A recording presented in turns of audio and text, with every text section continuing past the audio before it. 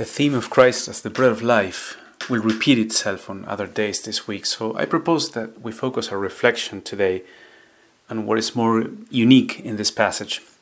And that I find to be the drama we perceive here, that Jesus wants to save everyone. He has been sent by the Father to save everyone, but he finds a lot of resistance. Now, how can he save those who do not trust him? And there are some meditations that provide a moral lesson. They teach us how to live.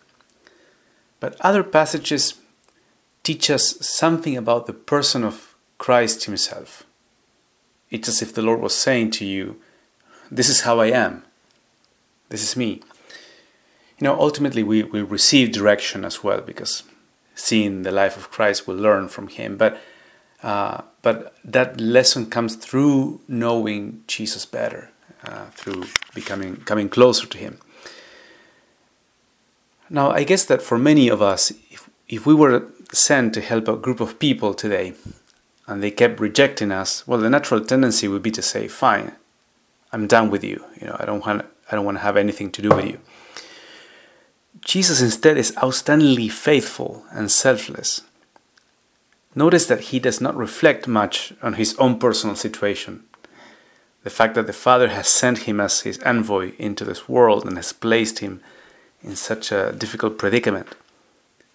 To make an example here, compare it with Moses. God has sent Moses to rescue Israel from Egypt, and it was very hard. He had to confront Pharaoh. He had this powerful kingdom ranged against him.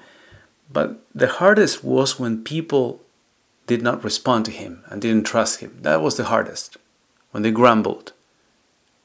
When Moses had to go back to God saying, "Who am I that you would put me in this huge difficulty? How can I please these people?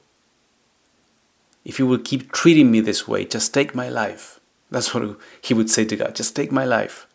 I cannot take it anymore."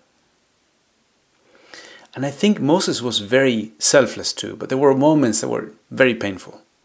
And you naturally focus on yourself in those moments, Well, now back to Christ. Jesus has no room for that. And it's not that he didn't notice ingratitude. He was very perceptive. But the soul of Christ is so wholesome, so capable of focusing on other people, that he's able to kind of put his own position in the background. So as you read this gospel, read in between the lines. Notice the drama of the situation, the drama in the soul of Christ. He's a spiritual giant. There's no one like him. So as you go over this episode, do you find a situation in your own life that is somewhat similar to Christ's? And then ask to be vested in his attitudes, in his feelings, in his criteria.